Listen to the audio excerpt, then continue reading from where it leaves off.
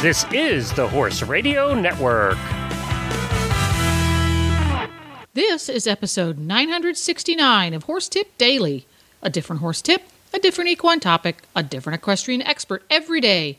Horse Tip Daily brings the world of equine knowledge to you, one day at a time.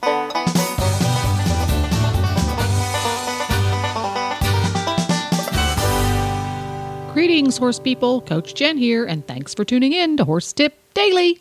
Today's tip is from Brent Boyd of Surefoot Arenas in Colorado. Surefoot Arenas is a builder of quality riding arenas that are safe for your horse while providing solid footing with a professional appearance. Surefoot Arenas is a proud user of the Underfoot USDF Guide to Dressage Arena Construction, Maintenance, and Repair Guidelines in their construction processes. This time out, we talk about what flat and level mean and the function of an arena base. And we'll get right to our tip after this important message from EquestrianCollections.com. Hi, everybody. Coach Jen here from the Horse Radio Network, and I am here with Debbie from Equestrian Collections for the Equestrian Collections Product of the Week. Take it away, Debbie. Hi, Jen, and thanks for allowing me the time to talk to your listeners. This week, I'm featuring the Centaur Creamed Fly Sheet with Neck Cover. And, you know, this is a season to be buying and wearing fly sheets. The flies are coming out. It's finally warm here in the mid-Atlantic and everywhere, and the flies are out. So I wanted to pick out a new type of fly sheet so that your listeners would have an opportunity to find out about the cream fly sheet with neck cover. The thing that makes this a little bit different is that neck piece has a zipper. It zippers on, unlike some of the other ways that people that the fly sheets have on. This one zippers on, and it's going to stay where it is put.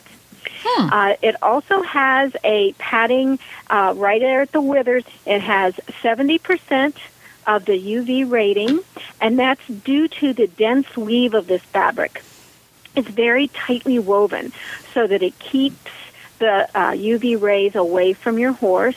With the moisture wicking, it makes it much more comfortable for your horse. It is a heavy-duty material. It doesn't rip like some. It has the hook and loop, the Velcro-type closures there in the neck. All in all, I think it's a really good new design. You can also buy it without the neck cover, and you can buy the neck cover separately as well if you so choose. Wanted to let you know about that because it's fly season and time to cover them up. You can mix and match. Right. Thanks a bunch, Debbie. Thank you. And I'm so happy to welcome to the show again today Brent Boyd from Surefoot Arenas in Colorado. He's been coming to Horse Tip Daily to answer a few questions about riding arenas and maybe some that you haven't thought of before. And today we're going to be talking about the flatness of your arena. Should it be flat or shouldn't it be flat? And exactly what does flat mean? Because there's flat and then there's flat. You know, is it flat when there's no footprints in it? Is it flat when it's not on the side of a mountain? So Brent, help me out. Should an arena be flat? Well, that's a great question. And good afternoon, Jennifer, and thank you for having me. That is a question I get quite often, to tell you the truth. And, you know, flat is all relative, okay? If you're on an indoor arena, we want flat to be basically flat. You know, we can put a level on it, and the bubble stays right in the middle. However, if we're working on an outside arena, generally we want just a slight slope of about a 1% on the base material to facilitate drainage, but not so much to where the rider and horse feel it. Okay. So if you want a slope, does the slope go front to back, left to right, in the middle? How does the slope work? Well, that's a great question as well, Jennifer. I generally have a tendency, the old school mentality was to basically crown your arena in the center, just like you would find on your roads.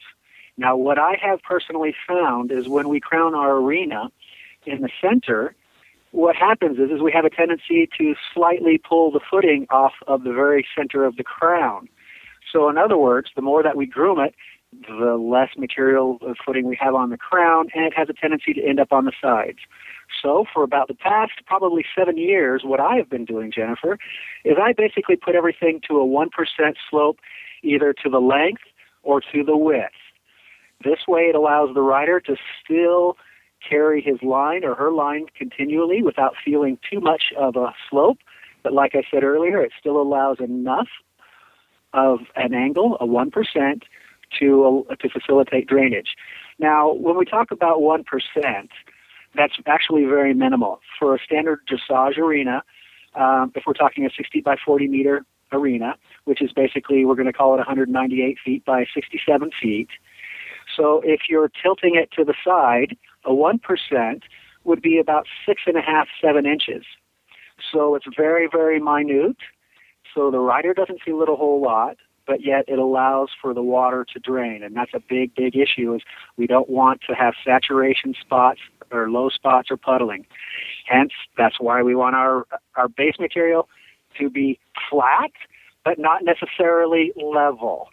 So that begs the question, does it matter?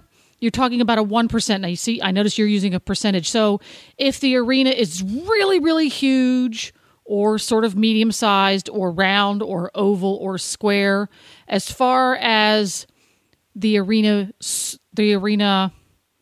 surface being level, that's a constant. Is that right? Well, the thing is the footing is following the contour of the base. So that is correct. Okay. So what is underneath of your lovely footing that your horse likes to trot through is flat, but it has a slight grade to it. It's a little bit higher on one side than the other so that the water can run off when it rains a lot. That's correct. So, and that doesn't change if you have a square ring or a round ring. So if you have is that base? That's called the base, right? I'm get my terms right. Yes, that's correct, Jennifer. That's the base. We'll start at the very top. Okay, so the very top where the horses are riding in the surface area, the surface or the footing, is generally anywhere between 2.5 and 4 inches, depending on the type of footing you have. Of course, a synthetic footing and polymers are going to run about 4 to 5 inches deep. Some of your standard organics are generally running about 2.5 to 3.25 inches. So what we have underneath that footing is the base, okay? The base is basically like the foundation to your arena, which is much like the foundation to your house. If we keep the foundation of the arena with a constant grade, it keeps the footing to a constant consistency, much like everything built up on top of your house, on your foundation on your house. So it's actually incredibly important to have the base. If it's indoors, perfectly flat. Outdoors, like I said, just about a 1% slope to facilitate the drainage. And it's not substantial enough, like I said, to be able to actually feel it. Now, if we're in a situation where we know we have tons and tons of water, we might be putting down like a butterfly mat, or we might be putting some French drains through the arena to help, wick out that moisture and rain. Here in Colorado, we're semi-arid. So generally, we don't have to do a whole lot of drainage outside of just the 1% on the base material. So if your foundation, your base, is not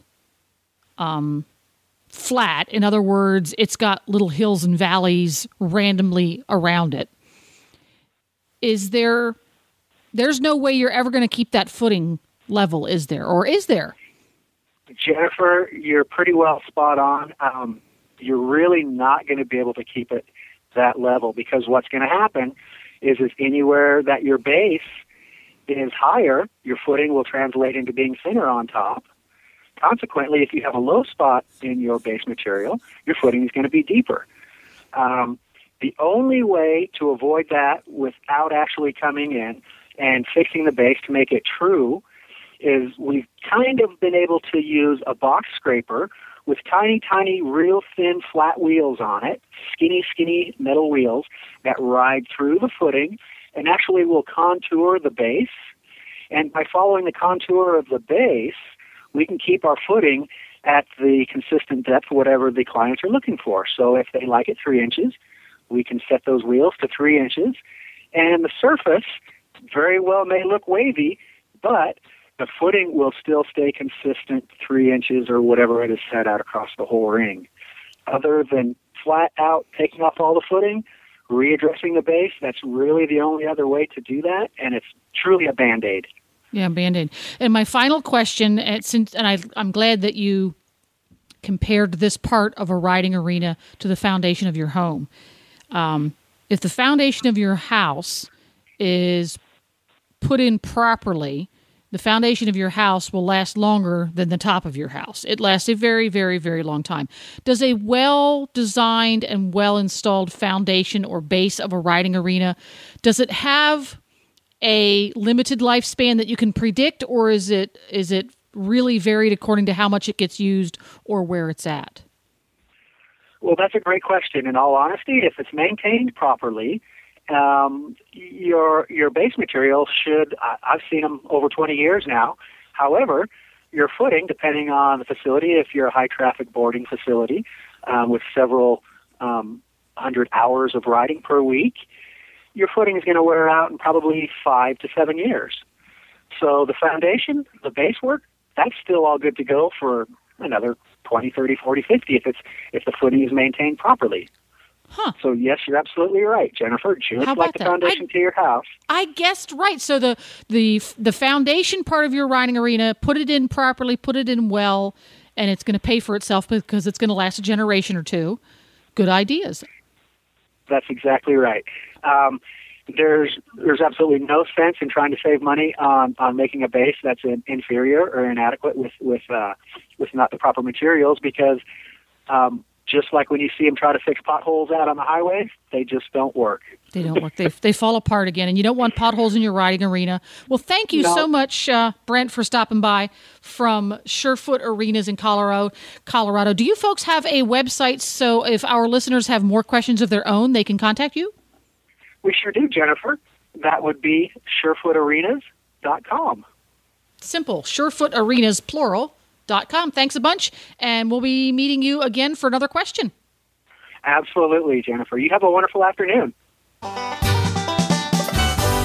Well, that about does it. For links to topics and guests from today's show, go to horsetipdaily.com and look for episode 969. You can have all of your favorite Horse Radio Network shows with you wherever you go by downloading the free Horse Radio Network app for iPhone or Android. Just go to your app store and search Horse Radio Network. Download it today. It's quick, it's free, it's easy. This podcast has been made possible through the generous support of EquestrianCollections.com and listeners like you. If you have a topic you'd love to hear a tip on, you can go to the HorseTipDaily.com's contact page, HorseTipDaily.com, contact page, drop us an email.